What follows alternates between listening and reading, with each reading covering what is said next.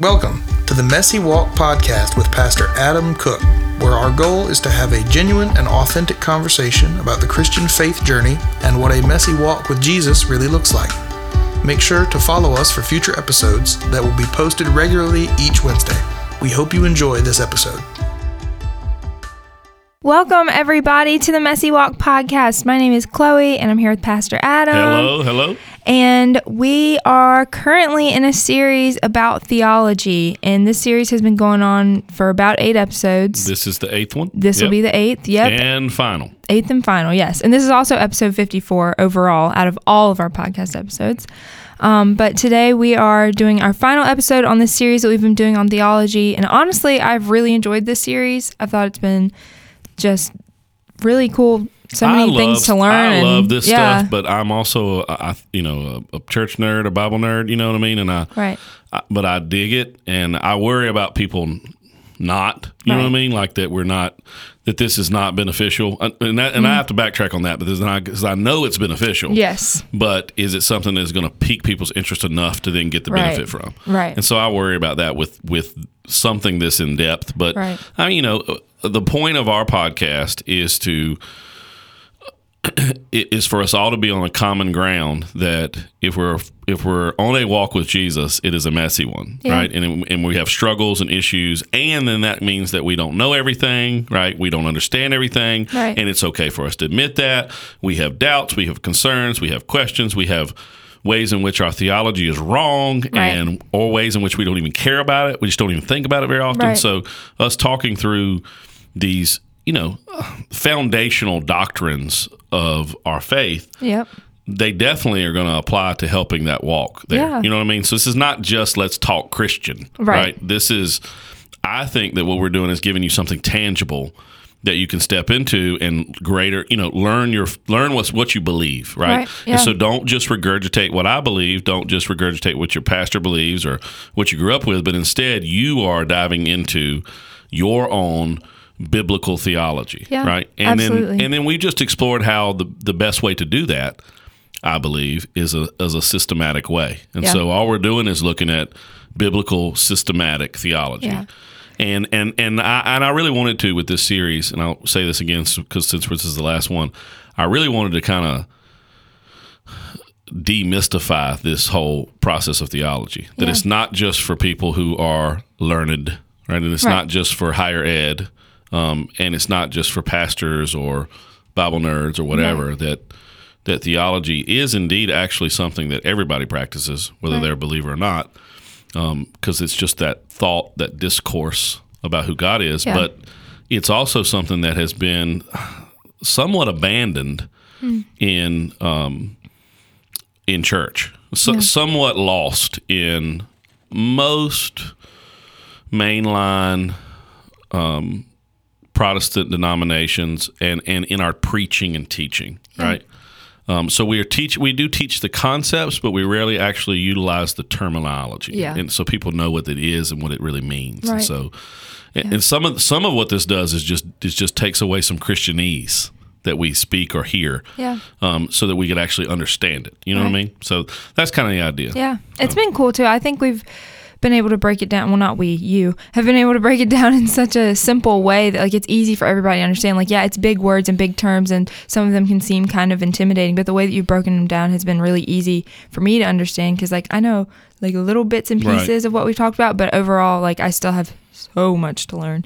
But I think we've broken it down in such a simple way that it's been easy for me to digest it and not feel so overwhelmed. You pick up a theology book and you're like, oh my gosh, there's all these words and what do they all mean? It's just been more little bits and pieces. So here's some stuff to help you get started on thinking on this track. And now it's your job to kind of keep doing, keep learning and stuff like that. And you're not going to figure it all out. And there's going to be some things that you're not going to get. And there's going to be some things that you're going to have a certain theology that's going to change a little bit as you study it more, and here's the good news for everybody, talking about keeping it simple. If I can understand this, you can too, right? If this is something where I can understand the terminology, where these things are coming from, why these words are used for this, you can too. And we didn't get into none of what we've talked about hardly at all, just a few pieces we did hardly at all have we went back to, and here are the theologians that gave us these thoughts. Right. You can do that on your own, right? Yeah. You can know that, that Karl Barth or whomever is the father of this piece of theology, right? Whatever you want to do with that. And so we didn't even go that route. So anyway, if I can get it, you can get it. Yeah. And we're going to keep it simple because I don't know what you can do with something that's complicated other than to break it down. Right. Right. I mean, just because something's complicated doesn't mean that it can't be broken down into smaller pieces to be able to digest it. And that's what systematic theology is. All it is just a breaking down these humongous, what is more complex than who God is? Right. Right. What could be? There's nothing. Yeah. And breaking it down in these little pieces to be able to understand it. And that's all what you just said is all systematic theology is. Yeah. It's just pick a piece, break it down into simple terms and understand those pieces and kind of demystify this fact that it's some sort of higher attained knowledge that you can't get to. Right. Not true. Yeah. Right. Yeah. Not true. It's good stuff. So today we are ending this series. Yeah, last one. And can I say what it's about? So yes, we are talking about the study of the end times today, which is called eschatology. Eschatology. And honestly, we were meeting about this earlier, and I know so little about this. I know nothing. You had lots of bits and pieces. Right. But I had a lot of questions. Yeah. But anyway, And I'm excited too, for this to one. be honest Yes. with you. I think there's always going to be questions. Yeah, on all of these, but Right. in particular, man, this good grief. It's just such a, and there's something about what this is all futuristic. It's all future. Yeah. So because it's future, it also gives us even more complicated thoughts on wondering what it's going to be like and what it's going to look like and where's my spot in it. Right. When we look at things that are more historical, we don't do as much of where's my spot in that. Like when we look back at Christ and we see his work on the earth, so his incarnate, right? When we see him doing that, we don't go, where was I at in that story? Yeah. What's happening there? What's going to go down with me there? Right. Right. But in the futuristic part of it, we definitely do. Yeah. So it compounds first of all, it's very difficult to understand. How are we going to understand how God's going to handle the last days? It's going to be hard for us to get. Yep. But at the same time, we're also personalizing it and putting ourselves in it, which is correct. We should. Yeah. But then that gives you all kinds of ways that you speculate and you think and you dream and you fear, whatever it may be. So there's a lot to this. So this is our last one, and it makes sense that we would do this one last, right? So we'll break down the word. So eschatology, that's for those of you that maybe are sometimes I need to, when I hear a word and it sounds weird, I need to know what the letters are, right? So eschatology is E-S-C-H-A-tology, right? So that word eschatos is a Greek word, of course, that means last things. And so eschatology is the study of, you will hear it say end times, but really what it means is not as much the times as in the last things that are going to happen with regard to us, right? And God's redemption of the world, right? So the study of the last things. So let's figure out how we get into this. So what we've done on all of these episodes, if you missed them, let's go over them real quick, Chloe. Let's see if we can do it again. Okay. We started off with just an introduction to theology. Yes. Then we did bibliology because we're going to do a biblical theology. So you got to understand what the Bible's telling you. Right. And then it was theology proper, which is talking about the Father, the nature of God. Christology, obviously, Christ. Pneumatology, another weird word. The Holy Spirit. What was after pneumatology? Ecclesiology? Yes, I think so. Ecclesiology, the study of the church. And then angelology? Yes, angelology. I forgot that one. Which is where we pick up on, angels, demons, Satan, all that kind of stuff. Yeah. And so we hit this last stuff, eschatology. And what I've tried to do with each one of these is go, all right, how do we start? What makes us start thinking about these things? Right. What gets us, how do I get you from listening to this to actually see yourself as going, let me ponder this. What causes us to ponder this? So there's an old saying, let's see who knows it on the podcast, right? If you're older, you're likely to know exactly what I'm about to say. I knew what it was. If you do, you knew it? Yeah, I'm proud of you. I'm proud of you. Because Chloe's a little on the younger side versus us versus me. But there's some young folks that listen. I talked to a 15-year-old the other day who has listened to every episode. Aww. Not in our church or anything like that. That's so cool. Really cool. And they are they're very on the fence with their faith. Cool. But they've listened to 53 episodes of the Messy Walk podcast. That's awesome. So which I think is pretty cool. Hey, whoever you are. That's pretty cool. Yeah. And I don't want to reveal them because I think I may embarrass them. But right. They probably won't know this phrase. But there are what is certain in life? So if you just ask this question, like what is certain, absolutely gonna happen in life, right? There's this old adage that says there's two things certain in life. Mm-hmm. What are they, Chloe? Death and taxes. Death and taxes, right? And you say that to a kid, and they don't get it because they don't pay no taxes, right? But when they get older, they'll be like, they go understand, you're right. And it sounds like it's a cool, funny thing to say too around tax time. So that's when this episode's coming out, right in the middle of tax filings, and so it makes sense, right? But you can kind of move on from the tax thing. That's obviously sort of a joke, sort of a ruse, but the death thing, you can't really get away from that. And I mean, the cold hard truth is that there's 100% death rate for human beings. We're all going to die, right? And that's the thought, and that makes you think, right? Anything having to do with us being our finality and our death makes us think of all kinds of things. And so as we get into eschatology, one of the things that drives that thought is understanding death. And so the Bible teaches about a physical death that comes to everyone, right? And that after that physical death, there's a judgment from God of sin, right? Right. And that's basically eschatology in a nutshell, right? That would be like your one sentence edition of it. Yeah. But Bible also doesn't just teach about physical death. It teaches about us being spiritually dead. And the Word says that we're all spiritually dead, that we're born into that spiritual death because of sin entering the world through Adam and Eve, that this spiritual death that we're born into is a part of God's judgment on us, his rightful judgment, you know. So if it's not reversed, spiritual death leads to eternal death, right? And so that eternal death is this permanent separation from God, which eventually ends up in what Scripture calls the lake of fire. Real big topic. I just preached on, I don't know when this episode comes out. I think it comes out next week. So like 2 weeks ago, 2 weeks ago in podcast time, 1 week ago in real time right now. Whatever it is. We always struggle with that. I'm horrible with that. The timeline is so confusing. I don't know what day. And anyway, it just preached a whole message on just a broad view of hell. And it's tough. It's tough to talk about. But obviously the hope of Christianity and the reason that we are a people who have hope. I mean, you heard that before? I mean, the Christians, we're a people of hope, right? Yeah. We're supposed to have hope. What's our hope in? As Christians, what's our hope in? How would you answer that question, Chloe? Or how do you think people would answer that question? If we just stopped for just a minute and said, why do Christians have hope? Why? The Sunday school answer, Jesus. Jesus, right? Yeah. Which would be cool and great and all. Right. But why is there hope in Jesus? Why is that the case? I think we bring up things like, he loves us, he forgives us from sins, and, all those kind of things, right? Grace and mercy.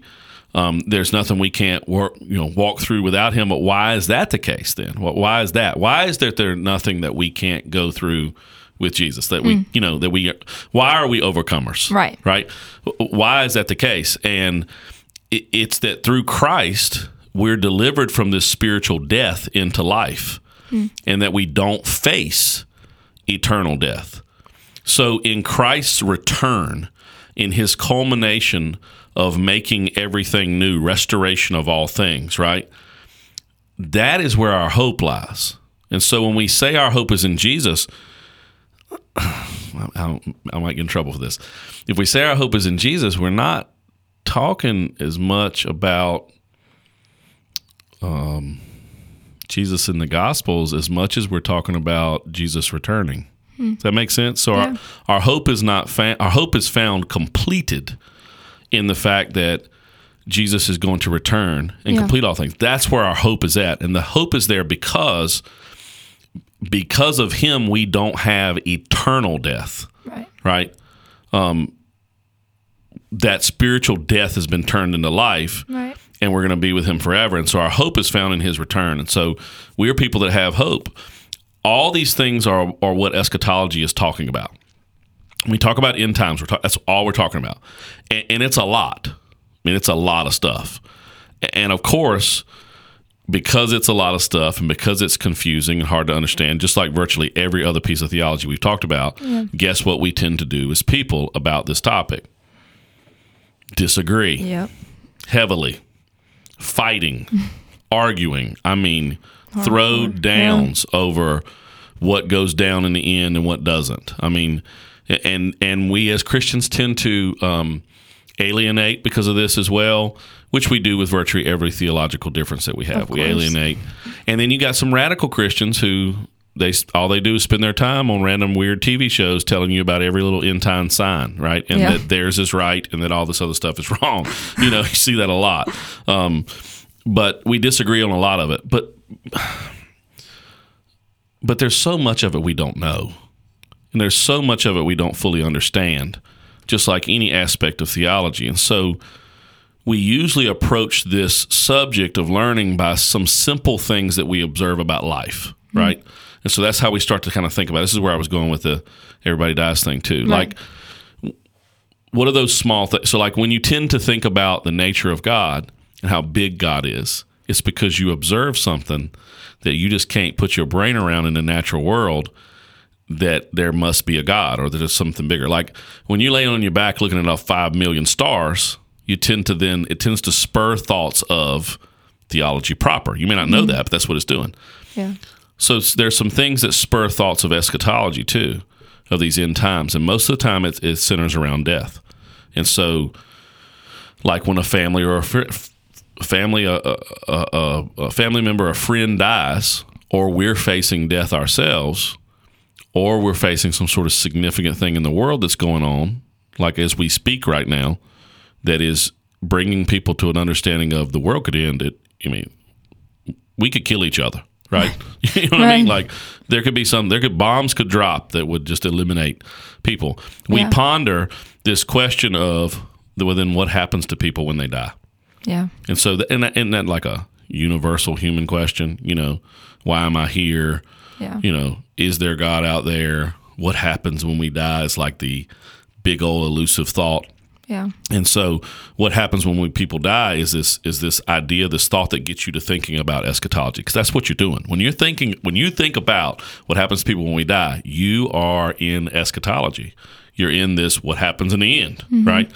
And so what happens in the end when I die, and then also what happens at the return of Christ. And so specifically then the question of where we'll get into eschatology is to go, what happens in the time in between my physical death and Christ's return? What about that? Right. And so we'll start there. Okay. That's called the intermediate state. And virtually everybody believes that there's some sort of intermediate state. And so we'll get into what the Bible teaches, but let's start off with a couple of things that I think we'll be firm in, no matter where you land as a Christian, probably on your belief here about the end times. The Bible does not teach, let's talk about that. What the Bible does not teach about the intermediate state. The Bible does not teach purgatory. Right. And purgatory is this belief that there's a place of suffering where believers are purged of all their sins until they can enter heaven. The Bible does not teach purgatory. There would be no sins as a believer that you would need to be purged from that weren't already taken care of in Jesus. Does that make sense? So it doesn't talk about a purgatory. Yeah. Absolutely nowhere at all. And then the Bible does not teach about this intermediate state, a state of soul sleep, where there's this unconscious existence until Christ resurrects us spiritually and physically. That you're just kind of stuck soulfully somewhere asleep, hanging out, right? I see why people can get that idea because of the scripture referring to death and sleep synonymously, but that's not really what it's talking about at all. And like, for example, in the scripture of where Jesus talks specifically about hell, and points to a lot of the end times pieces, or at least one. We just studied this last week. We just preached on this. That's why it's on my mind. The rich man and Lazarus. You see, one of the key things you see about Lazarus' state, the rich man's state and Lazarus' state, is that there's full consciousness. Yeah. Right? So the Bible does not teach this intermediate state between I die and Christ returns, that it's purgatory or soul sleep. Scripture teaches that the intermediate state for the believer, that the soul is with Jesus, it's apart from our bodies. Those bodies are remaining in decay until they are raised at Christ's return. And so you're in like a heaven-like place. This would be what we would refer to as paradise. Like when Jesus references to the guy on the cross with him, the criminal. Today you'll be with me in paradise, right? Yeah. That you're in a heaven-like place, but it's still not perfection because Jesus has not perfected it all, right? And it makes sense. Yeah. So it's not completely there. And so the intermediate state for unbelievers would then be the soul is in hell. Yeah. Hades is the scriptural word, a place of torment. But that's not the final one either, even though it's horrible. Just like paradise is not the final one either, even though it's cool, it's not fully perfected. Yeah. But that place, Hades or hell, is later thrown into in the end times, in the full end judgment and eternal state of things, thrown into the lake of fire we mentioned earlier. So that's what the Bible teaches about it. And so all of that stuff is then pointing to this second coming of Christ. Right? So it's pointing to this moment where Christ would return. And here's where we get into all kinds of theological debate on each part of this, because you've got so many pieces to the events that are going to happen in the end time and how they line up and where they come in, right? And so you get in all these debates on each piece of this. So here's the basics. Here's the basics that almost everyone agrees on, no matter where we're going to land on this crazy stuff I'm about to tell you in a minute. Most all agree that Christ's return will be him coming. This is probably the best thing we're going to say in this podcast. This is the part where you could grab on and really think on instead of some of these really funky sounding words that we're going to get to in a minute. So everybody listen up. This is the gem right here. Yeah. The Christ's return will be him coming back personally, physically, and visibly. And that's virtually universal in a biblical theology at all. No matter where you land on where the tribulation happens or the rapture, we're going to get to that in a minute, or the millennial reign or any of that kind of stuff, where you land on all those pieces, the Antichrist, Satan's final resting place, right? There's this universal belief that in Christ's return, he's coming back personally. So think about that, personally. That means it's him. It's not an ambassador of him. It's not an angel. It's not somebody coming back in his place, right? It's not a different piece of the Trinity, right? It is Jesus coming back personally. He's coming back physically. So that means it's not an apparition. It's not some sort of, spiritual being, like he's physically going to come back, if that makes any sense, right? And then he's going to be visible. He's going to come back visibly, which means you go and see him, right? So it's not just going to be for a few people or for others, or like he pops up and he pops out. And so it's him personal, it's him physical, and it's him visible. And here's the main pieces to all that, which we won't get into all these today. That's a literal return to earth, that he's going to fully vanquish evil, fully realize his kingdom reign, right? The fact that he is Lord of all lords, King of all kings, name above all names, right? Yeah. That he will reign forever and forevermore on his throne. Right? All those things that you hear talk about Jesus, he'll fully realize that kingdom reign. He'll raise our bodies from the dead. He'll effect final judgment, and he'll usher in the eternal life and the eternal death, right? And so those are those big pieces of it, of what he's actually doing and accomplishing. And so his second coming has, as you can tell, has a complex series of events and their aftermath. So it's not just the events, it's what's happening because of those and what happens in them and after them, And so there's a broad speculation then of all of this. broad. Different ways to look at each one of these events. So the best way I think to start this is to go into what I think is probably the most difficult piece. So if we're thinking through this whole I die, intermediate state, Christ is actually returning. So the end is going down, right? So the intermediate states, we're chilling in paradise for a while. I don't know how long it's going to take him. Or we're hanging out with rich men down there and we ain't getting out and it's bad, but it's going to get worse. That kind of thing, right? And then Jesus is going to return. And that whole act of his returning, how do we understand that? So I want to go through where we would start with that would be the differing beliefs on what is known as the millennium. Okay. The millennium would be also called the 1,000-year reign. It refers to this long period of time. 1,000 years is what is said. Whether that's a literal 1,000 or not, I don't know. I tend to lean to it being literal. A literal 1,000-year period where Christ reigns supremely on earth. During that time period, so obviously it's a long time, right?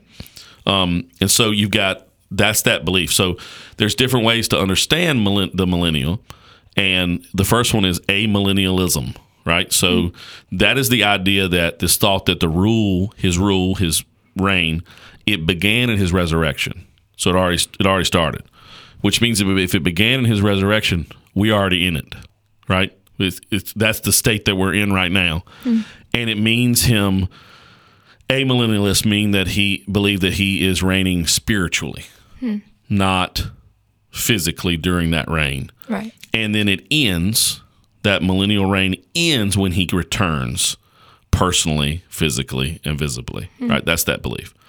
Then you've got post-millennialism, which is quite similar to the one we just talked about, but Christ still ends up reigning in person at some point during that reign, but it's already happening just like that. Yeah. And his return is still coming after the reign, if that makes any sense, right? That's sort of in a nutshell. And then the third one, which is more predominant, and this is where, if people want to know, this is where I land when I start to interpret Scripture. Not completely, though. Right. I don't ever fully look at these terms, these categories that theologians have used to term these things. Right. And I think we've said this on a couple episodes, and fully go, yep, I'm all that all the way. Right? Calvinism, every piece, yes. No, that's not it. For me, I just can't go there. But a lot of this makes sense to me. So that's that. After postmillennialism, you would hear premillennialism. So that word post and pre is just talking about, but is Jesus coming before it or is he coming after it? Right? Is the millennial reign happening after he shows up, or is it coming before he shows up? So the next one would obviously be premillennialism, and that means that Christ is coming before he reigns. To me, that makes sense biblically, right? And it makes sense in my head, right? That he would pop up and then reign, right? And so that means that it's coming before his reign, he is returning, and then there is a tribulation period, right? Now, these other ones, I'm not saying that they don't believe or reference the tribulation period. I'm just going into it on this one. So there's a tribulation period where most thought it to be about 7 years, where the Antichrist, the mark of the beast, those things that you've heard, those things that sound extremely scary and terrifying, dominate the world, right? And God is pouring out some wrath during that part too, right? This shorter period of time of just straight up craziness. And so Jesus at the end, Jesus ends that tribulation period at his return. This is hard to say without podcast is this is a hard one, yes, without being able to draw or do something with my hand. Right. So Jesus ends this tribulation period at his return, crushes the evil, and then he resurrects us physically, right? Okay. And spiritually, the whole process. Yeah. But there's a bunch of disagreement in when believers are actually resurrected, right? And so that's where that word rapture comes into play. That's the belief of when does that happen, right? So the idea here is that Jesus is coming back. There is some sort of reign where he does extended time period of reign, and that there's some tribulation period where this crazy stuff with Antichrist and Mark of the Beast is happening. And then there is a spot where Jesus is resurrecting believers. And when does all that go down? So that's where that word rapture comes in. Rapture is talking about an event where believers are caught up and resurrected with Jesus. And you've got two common views here, and they use the same post and pre stuff as we saw with the millennial part. So you've got post-tribulational and pre-tribulational. Post-tribulational obviously means that it happens, the rapture is going to happen or whatever after the tribulation or during it. And pre-tribulational means that it happens prior to the insanity of all of that. So post don't believe that the rapture is really, though, a distinguishable event in this process. Like it's going to happen, but it's not like you can pinpoint this moment and that starts or begins or ends something, right? It's just kind of in there. Okay. And it means that would mean then, though, that the church would suffer through the tribulation, right? That's the big difference here. And so post-tribulational means that if there's a rapture at all, if it's a distinguishable piece, there is resurrection. They believe that, but it's not distinguishable. Yeah. It's going to happen after, which means the church is going to walk through the tribulation just like everybody else. And so pre-tribulational thinks that the rapture is going to occur before the tribulation, right? Right. And so if you're looking at, for the most part, premillennialism, let me see if I somehow or another, for the three people that are still hanging on right now, if I can see how I can somehow or another throw this into a timeline. Premillennialism, for the most part, believes that before Jesus comes back, there's a rapture. Boom, gone, right? Right. Tribulation period happens. It's rough and crazy. Antichrist, beast, some wrath from God, but not fully, right? Happening, going in there, right? Then Christ comes back. Right? Boom, shows up. And then he reigns. And during that reign, through all that, he's kind of locked Satan up, but then he lets Satan out, does this final big battle, right? You know what I'm talking about? Yeah. Armageddon, that kind of thing, you know. And then at the end of that, then you would walk into the judgment, into the eternal state, right? So that's sort of the base, you know what I mean? Baseline, right? Yeah. What people disagree with is, and we don't know, right? We're reading Scripture, we're trying to figure it out biblically. Right. Is where these things happen, in what order, and which one of them are significant that they start a next phase or they don't, right? That's the part where we don't really know completely. Yeah. So what I say about all that with regard to the rapture, and I'm not telling you, what I just described is basically what I believe for the most part. Right. But belief in the rapture or not, right? So either you believe in the rapture, that you're going to be rolled out early, or you believe you don't. Either way, that affects your walk. Yeah. Either way, that affects your outlook, your perspective. Absolutely. If you believe that it's imminent and it's before Christ returns, that's pre-tribulational, and you believe that you're going to be rolled out, then we should stay ready, right? It's true. If you stay ready, you ain't got to get ready. Right. You know what I mean? Stay ready. That was a Puff Daddy reference for those of you that didn't know. Oh my gosh. I didn't catch it. I was just like, stay ready, you ain't got to get ready. Rockefeller Records. Anyway, nobody's going to get it. So if that's the way you view it, and so as of right now, that's how I view it, right? It could change the more I study these things. That means I feel like I need to stay ready. Yeah. It's imminent. It could happen at any moment. Yeah. But if it's after the tribulation period, then what that means is you should prepare yourself for a rough time at some point, that the church should prepare itself for a great period of suffering through all that. So either way, though, it's affecting your perspective and your outcome and how you're called to live in this world for Jesus, right? Yeah. You know, you're either one or the other, right? So you just kind of live in that direction. So obviously, let me try to circle around. Okay. Obviously, premillennialism is much more complicated than the other two.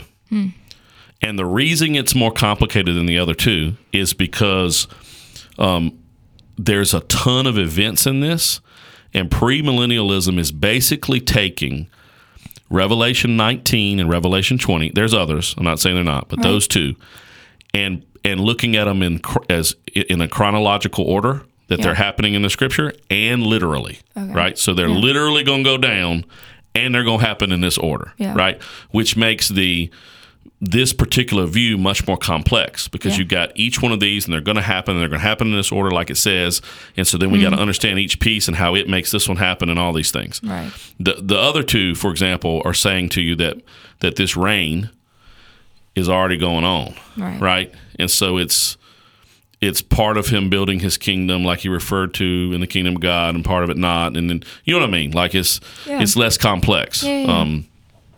So anyway, that's sort of the views. But as of many things, as like many of these things that we've talked about theologically, is probably somewhere in between all that. You know what I mean? Yeah. It's not all the way this or all the way that. Yeah. So instead of becoming a millennialism believer, whatever you say that, and then a post-millennialist, there we go, or a premillennialist, why don't we become pan-millennialists, right? It's a hard word. And it is a hard word. Pan-millennialists. Yeah. Which means, how about you know Jesus, and then it's all going to pan out in the end. Right. Like, you know what I mean? Like, it's all going to come out. Yeah, one way or another, it's going down. I'm not telling you not to look at it or not study it. I'm just saying that instead of getting so caught up in this is exactly how it's going to go down, which is so rigid and so arrogant. Yeah. So rigid and so arrogant. There are some things in the Christian faith that you can do that with. Mm-hmm. There are some things. You can stand on the fact that Jesus Christ says he's it. Right. He's your only shot, your only chance, the only way you can stand on it. Right. You can stand on the fact that there is a judgment coming. Mm-hmm. We'll get to this a little bit in a minute. You can stand on the fact that there is a hell. Yeah. Right? I mean, you can stand on the fact of this is what a Christ follower is called to be. You can stand on those things, right? And you can be like, this is it. This is the way. When it comes down to exactly how the battle of Armageddon is going to go down and whether or not we're going to be raptured like this at this moment or whether the millennial reign is 1,000 literal years or it's, you you don't know. You don't know fully, right? So don't be so dogmatic. Don't be so rigid and a jerk about it. You know what I mean? Like, don't go there because it's so it's probably in between some of that. And the bottom line at the end of the day is know Jesus and study the end times, the last things. Study eschatology. Read those pieces of scripture. Don't avoid them. Right. Read them, right? And study those things about them and look at what people that have come before us have said about them, for sure. But know that it's going to all work out in the end if you know Jesus. Because the common thing of what we just said here was no matter how it all pans out, whether you walk through the tribulation or you don't walk through the tribulation, if you know Jesus, in the end, you're going to be with Jesus. Yep. Right? You know what I'm saying? Does that make sense, Chloe? Yes, it makes total sense. And I don't like to do that too often because I don't want us to just be a pass for us just to not do anything. Right. You know what I mean? Want it to make you lazy about it. Yeah. Especially about learning, right? Yeah. Well, I'm not going to learn that. It was different make. I know Jesus, so I don't think that's the case.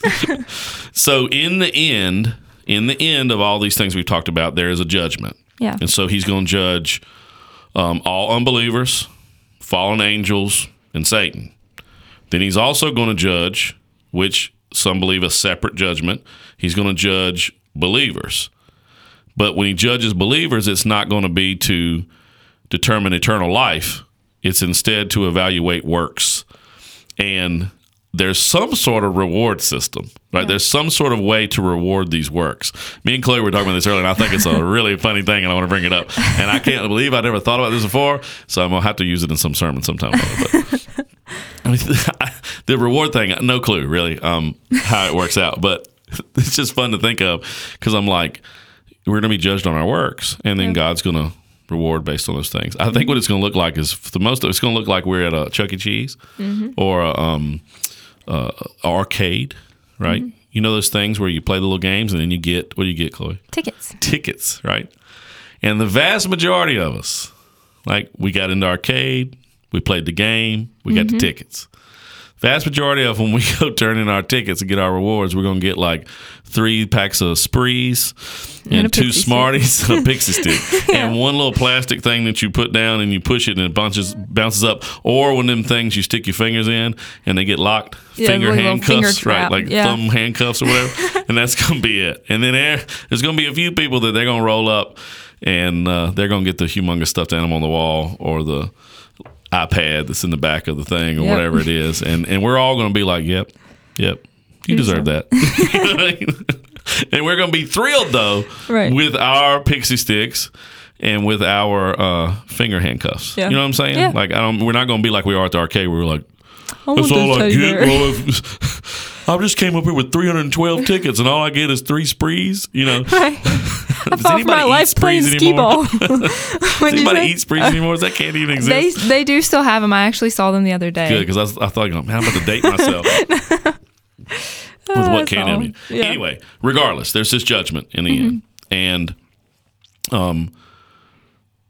most of the various stances on eschatology believe that the judgment happens just before the final state. It's pretty much understood, right? That Jesus is going to return. There's going to be some things that are going to happen pre and post or whatever. We don't know. And we all have ideas. And then there's going to be a judgment. And then when the judgment's over with, there's going to be an eternal state of things, right? And so when we talk about the eternal state, we're not going to get into a bunch of detail on it right now. Maybe we will later in the podcast. There's 2 eternal states in the end. And this is virtually universal in biblical theology. Yeah. There is the place for the condemned, and there is the place for the redeemed, right? We may differ in what we think those look like completely entirely, but there's a place for the condemned, those that have rejected Jesus. And then there is a place for the redeemed, those that have accepted Jesus, those that have, believers and unbelievers, whatever word you want to use. I don't like as often to use the phrase believers and unbelievers, because I think there's more to following Jesus than just believing it. Yeah. You know what I mean? Yeah, because a lot of people can believe in God, but that doesn't mean I believe in God. And we use that term that way. And of course, when we're saying that about Jesus, we don't mean it that way. Right. But still. But I mean, those, the way I like to think about it, the way I like for it to give me the weight, especially in my own walk with Jesus, is that those that have submitted to the lordship of Jesus, I've said this a lot recently, or those who have not submitted to the lordship of Jesus, right? That's the difference maker for me. Yeah. And in the end, post-judgment, which we didn't talk about that a lot, but post-judgment, 2 eternal states. Yeah. And that would be the state of the end things would end in the eternal state. But because they're ending in an eternal state, they never end. Right. That's what I knew where you were going with that. It's like he's going to say the ending never really ends. But the eschatology is all those events that lead up to the eternal state. Yeah. Or to eternity, right? Yeah. So if you want to read Scripture specifically referring to the end times, there's a lot that you can do. You can look at how. You can look at it with regard to Israel. We didn't go into this today. I just didn't have time. Right. Jeremiah 31, Daniel chapter 9. You can look at to all of the unbelievers. Yeah. Revelation 4 through 19, 20, several verses in verse 20. You can look at it as regard to the church. So the end times with regard to the people of God, those that have submitted to the lordship of Jesus. In John 14, Jesus talks about it. 1 Thessalonians 4, you were referencing that earlier today. You can look at it in regard to Christ and his kingdom, what his kingdom is going to look like. 2 Samuel 7, Revelation 20 through 22. You can look at it and refer to, what about Satan and his judgment? Revelation 20 again, or the renewing of all things. This going into the eternal state, and then all these things being perfected, and that's the end of Revelation 21, 22, 23. But there's lots to study. And there's a lot out there, so be careful who crazy you listen to. Yes. Careful who you trust with all that. And this was broad strokes here. Yeah. Right, broad strokes. But it's to help get you started. It's not to tell you what to believe. It's to help get you started on you learning and figuring out what you believe about it. And this is one of those where, of course, God can speak to you, and he can say, hey, this is what this scripture means. He can he can do that and tell you exactly what it is. I'm not going to say that God can't look at you and go, this is what it's going the rapture, and it's going to happen here. Not necessarily time. Right. The Bible talks about nobody knowing the time or place. Right, it's imminent, but you have no idea. But this is the timeline of it. Like this idea of pre or post trib. You're sure, God can tell you that. But for the most part, all this here, we're gathering, we're studying, and we're guessing based on that. We're theorizing, and we're building this base here. Absolutely. And so in eschatology to me is, I'll end with this. This was not fun to me when I was younger. I did not want to talk about this. I did not like it. It scared me. It freaked me out.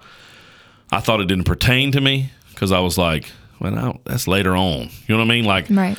And whatever's going to happen is going to happen. So I'm going to focus on my walk with Jesus here right now. Right. And I just would avoid it at all cost. The more mature I get in the faith, the older I get, period, physically older. And the more I feel the Spirit leading me, like the fruits of the Spirit coming out of my life, the more I see the Spirit leading me, the more I'm drawn to this. Right. And not in a Bible nerd way. Like, normally what you think of, I'm drawn to this as I study, I'm like, oh, this is cool. These little details. No. There's something dragging my soul to be more into it. But I wasn't into it for a long time. I just would avoid it at all cost. Right. It's just, I don't know. Part of it just didn't even seem like it. What difference does it make? Right. Is what it felt like. And it was scary. Yeah. But now there's something that my soul gets drawn to. What would it be like in the end? And I hope, and I really do pray that what that is what we talked about at the very beginning. Where is the believer's hope, right? The believer's hope is in Jesus, but specifically in Jesus returning, making all things new. And if that's where our hope is, then we should be drawn to that. There's something that's drawing us to that moment, right? Of seeing him, of being with him forever, of face to face, of everything, of the reckoning that's going to happen, even the reckoning of me, right? The reckoning of it all, everything that's going to go down. There's something in our soul that's going to drag us to want that moment, because that's our final home, right? Like we are in our Christian faith, our it's a state of it's already but not yet, all at the same time, right? And so that not yet piece should be wanting for that moment to happen, right? And so I think that if you'll allow that to drag you to it, if you allow that to pull you to it, then maybe the end time stuff is not as scary and it's not as daunting, and it was more interesting, because there's a hope that's there, and there's a future that's coming. That making sense? Absolutely. And we as Christians, I think, need every opportunity to look towards the future of what God is going to do and the culmination of Jesus Christ's kingdom. We need every excuse we can to look at that. Yeah. Because we got every other excuse in the world to stare at today, know, and yesterday. I mean, how much do we as people and Christians stare at the past and then also stare at the present and then kind of dip our toe into next week? Right. Or next month, or maybe 10 years out. Maybe you're that person with the 10-year plan, right? Or even as humans, we dip our toe into retirement and into where I want to be when I'm older. Right. But we probably need to dip our toe into eternity. You know what I mean? And start thinking about that. I mean, we spend our whole life planning for 83 years, when eternity is just this massive thing. And so the Christian heart's got to be drawn to this eternal resting, this eternal paradise, this eternal peace, full unity with Jesus, Right. So I went off on a tangent to wrap that up. So. That was good. That was a great ending. Wow. Well, thank you guys so much for joining us today on the Messy Walk podcast. Thanks for tuning in for this last episode of this series on theology. Tell them where we're going next, Chloe. Where are we going next? I know. Just tell them. Where are we going? I don't know where we're going next. We have no idea where we're going next. See, she was supposed to be honest just now. We have no idea what we're doing next, so we don't know. Yeah, I was kind of nervous. I was like, wait, did he tell me what to say before this? Nope. I didn't pay attention to him. I want everybody to see that the Messy Walk podcast is not just a title. It is messy. It is a lifestyle. And we are walking. We don't have any idea where we're going next. But we're going to find out, and you'll find out with us. The room that we're in right now was covered in water yesterday. Yes. I'm serious. It was flooded, but you're in here now. Right. Everything's good. We have no idea what's going to happen next. None of our equipment was damaged. Nope. We have no idea what we're going to do on the podcast next. So we're still processing through that. Yes. So stay tuned. We'll be back next week with another episode. Be sure to keep up with us on social media, Facebook and Instagram, and we'll be back next week with a new series that we have no idea what it's going to be. Nope, no clue. Have a great week. Thanks, everybody. Thank you for joining us on the Messy Walk podcast with Pastor Adam Cook. Make sure to follow us for future episodes that will be posted regularly each Wednesday. Have a good day.